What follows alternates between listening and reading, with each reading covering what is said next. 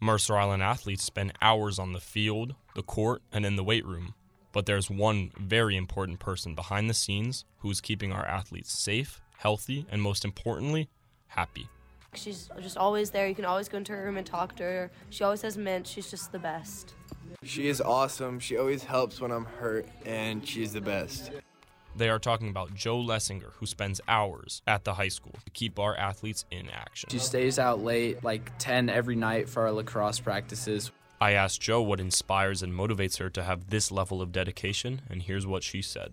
So when I was in high school, I had a really bad injury, and I didn't have an athletic trainer, so I was kind of on my own. And then I went to PT. I really liked my PT. I did a bunch of job shadowing with physical therapists, but I decided I didn't want to work in a clinic, and I wanted to work with athletes. So I got introduced to sports medicine and fell in love with athletic training. Jo has seen almost 7 classes of alumni, and they all rave about her. Shane Scott played basketball at Mercer Island, graduated in 2017, and currently is an assistant coach for the basketball team. I call her JoJo Binks. She's a part of our family here at Mercer Island.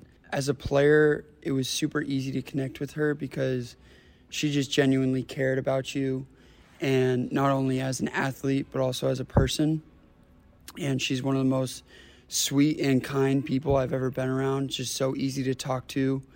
In any given day, Jo is in the training room or on the sidelines, making the environment a happier, funnier place.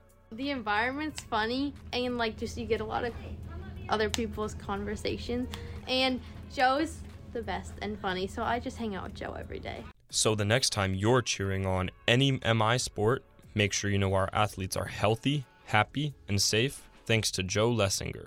This is Nick Mautone for KMIH 889 The Bridge.